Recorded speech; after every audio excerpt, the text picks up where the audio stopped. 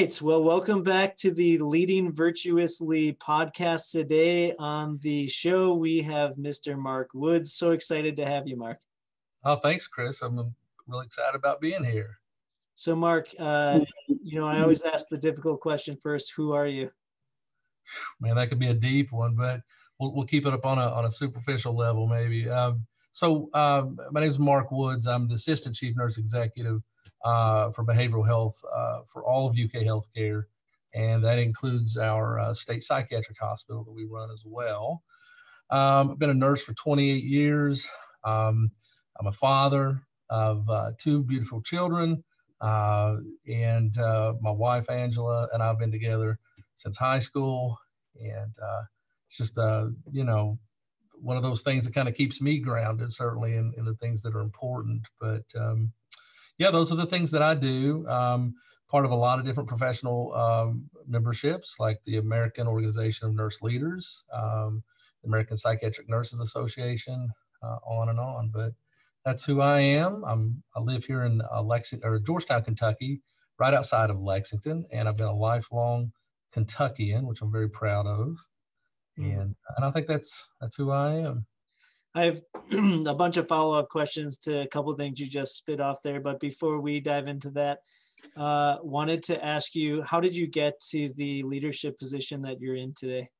Yeah. Well, Chris, I've been blessed, I would say. I've been blessed to have people around me all throughout my career who to some may seem as if they had no reason at all to want me to have good things and to be a part of good things and have support. But again, I think I've just been blessed to have great people around me all the time. Early in my career, I was, even when we look back and as a manager, I think when I started in 95, becoming a nurse manager, I was very young. I'd only been a nurse for 2 years, but I had a lot of people around me that coached me, and I wasn't sure if I should take that first step, right? But, one of the mantras that I recall people telling me that were important in my life was, as doors open up, you walk through them. You prepare to walk through those doors, but as they as they open up, you prepare yourself to walk through. And so I've done that over the course of my career. I've spent all 28 years in behavioral health, and I've been blessed to do a lot of different things, from educator to a variety of different leadership positions at the state hospital. Approximately 7, 8 years ago, UK Healthcare took over management of the state hospital. And it was at that moment when, I had kind of a decision to make. I could retire from the state at that time, or I could put my best foot forward and attempt to make that transition, become a UK healthcare employee, and continue to have involvement and oversight for the state hospital that I'd always been a part of and had oversight for. And I did just that because I at the time, I think UK Healthcare was given the responsibility and to manage Eastern State Hospital. And I think in a lot of ways, they felt like they were bringing their expertise to us in behavioral health here at the hospital. But I felt like it was a different story. I felt like we had something that we were bringing to them. We had an expertise that we were bringing to them. So the door opened up for me to be the chief nurse for behavioral health at UK Healthcare and Eastern State Hospital and make that transition. And I did so. And I did so because I wanted to make a difference continue to make a difference on a higher level. And I can tell you that my transition was challenging because it was going from being at a state hospital to an academic medical center. But as I said earlier, I've always had just these people that show up in my life that helped me make some of those transitions. One of them was Diana Weaver, a nurse leader with a lot of experience, was the chief nurse at UK Healthcare many years ago, was the chief nurse at Yale New Haven. I mean, this person is just an amazing woman and an amazing leader. And I had her by my side at coaching me and helping me make that transition. And I feel like it's been pretty successful. So you've obviously had a wildly successful career in behavioral health. Obviously, like, we're still in this country continuing to kind of shake off that stigma behind mental health. So Yes. as a behavioral health leader, what are some things that you know about the industry that your average person wouldn't know, just kind of as an outsider looking in? Yeah. So as a leader, with fiscal responsibilities, as you said, there's a statement that's made that with no margin, no mission.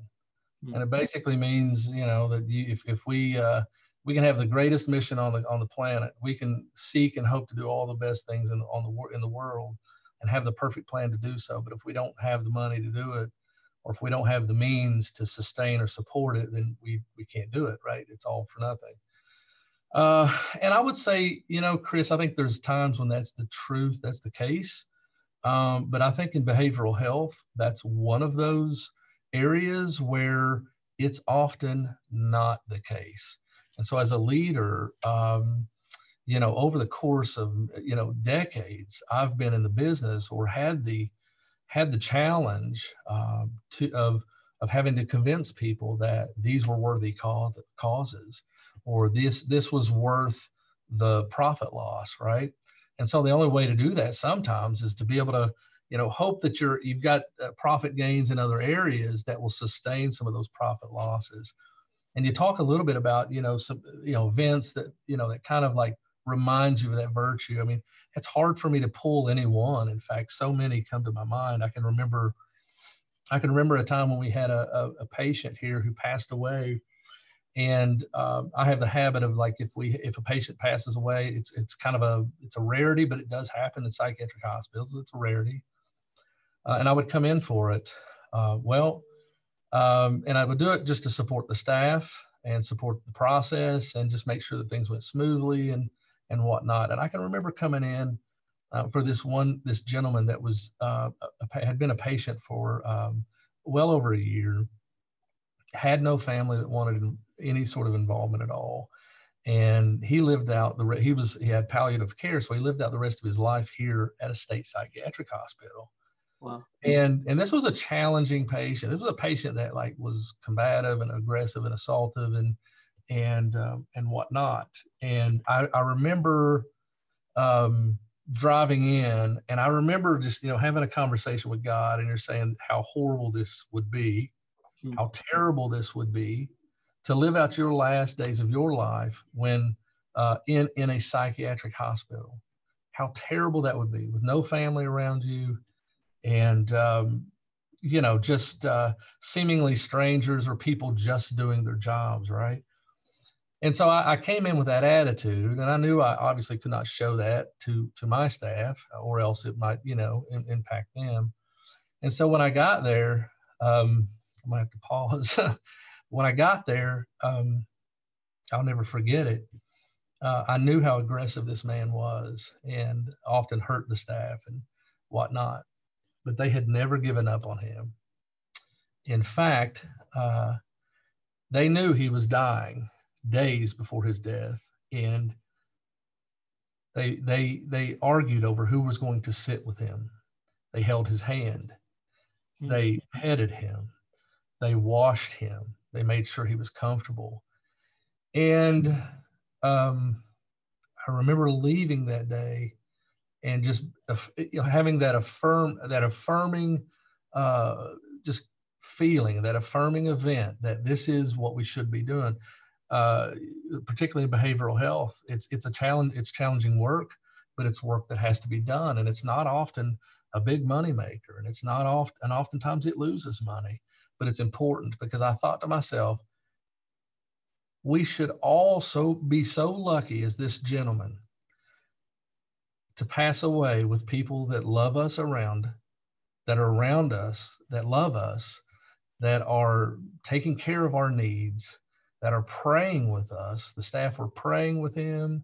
They were praying upon his death. They prayed after his death. And then when I came in that day, they were all coming up to me and just telling me how honored they were to be able to spend the last hours and days with this gentleman. And this is a guy that was hitting them, hurting them, resisting them for months, almost over a year. And I just thought we should all be that fortunate to have people like that in our lives upon our passing, right? And so for me, you walk away from that, and it was just another story that reminded me just how important some of this stuff is, and just how unimportant sometimes making money or that margin actually is. So got a lot of those types of stories, Chris. That's the one that I feel like probably over I'd say the last 4 or 5 years, that one was really impressed upon my heart.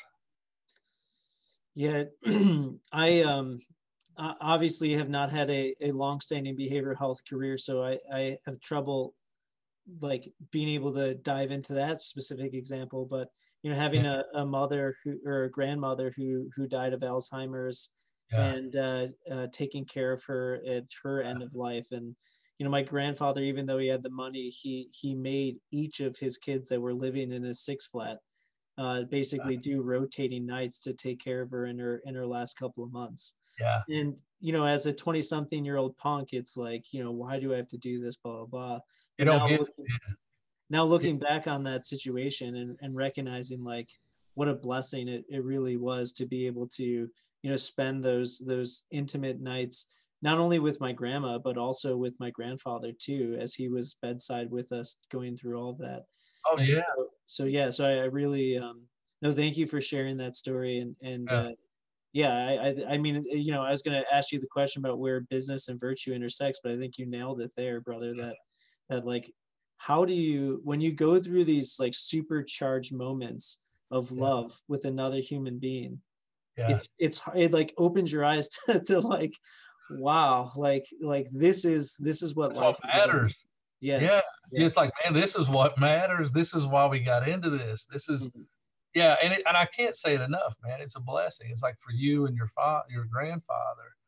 It wasn't just the blessing that was bestowed upon you, or the blessing of giving the care to your grandmother. It's the blessing that you gave your grandfather.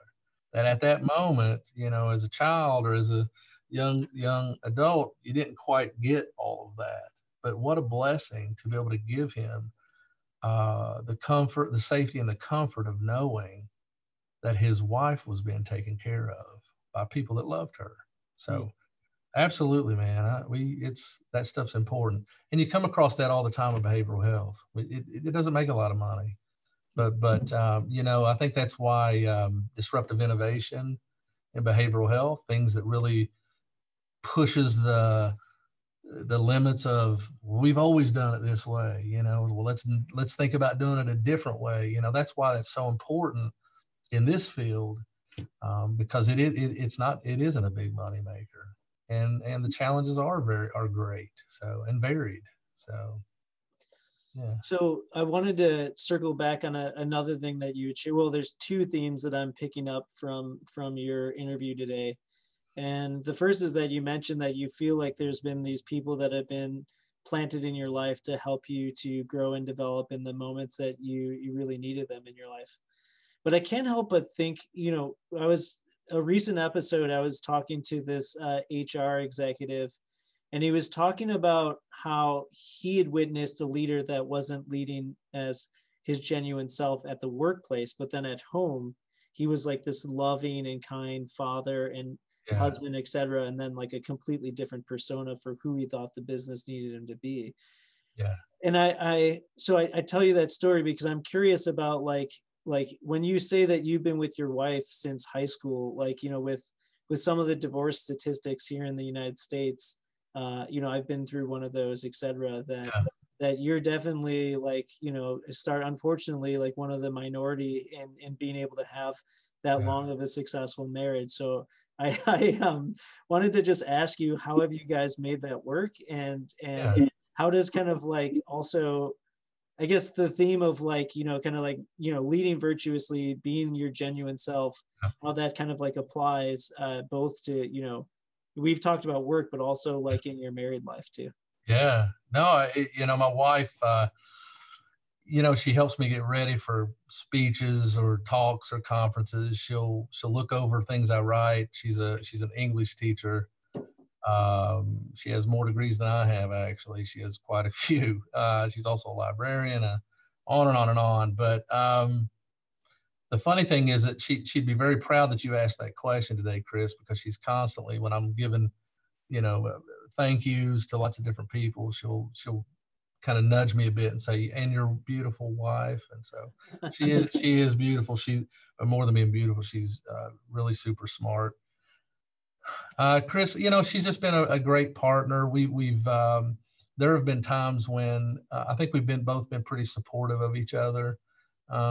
I think family matters to us the most. And so we've been able to kind of just lock into certain core values that are important to both of us. Listen, we're just like every other couple. We have ups and downs and argue and whatnot. But at the end of the day, I think we've both had this understanding that no matter the argument, no matter whatever the latest challenge is, it's just us. This is always going to be us, and this is who we are.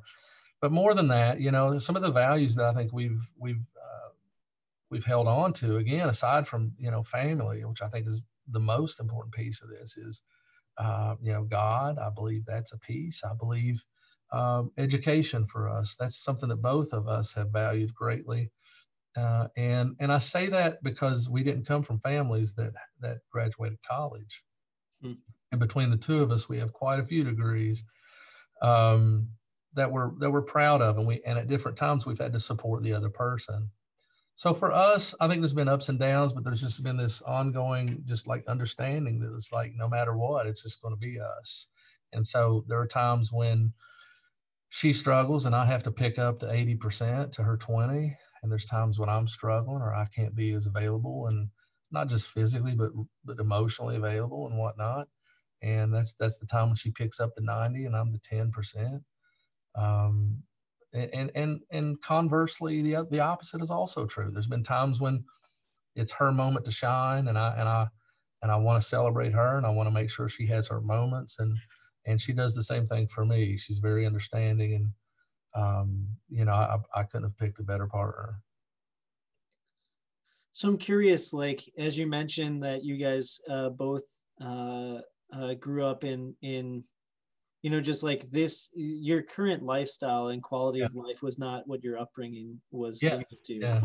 So did you guys ever have to go through a rocky patch, kind of going through those learning curves of like living in a higher quality of life which can sometimes unfortunately kind of like pump up the ego in a different way, which can obviously present some challenges within a marriage?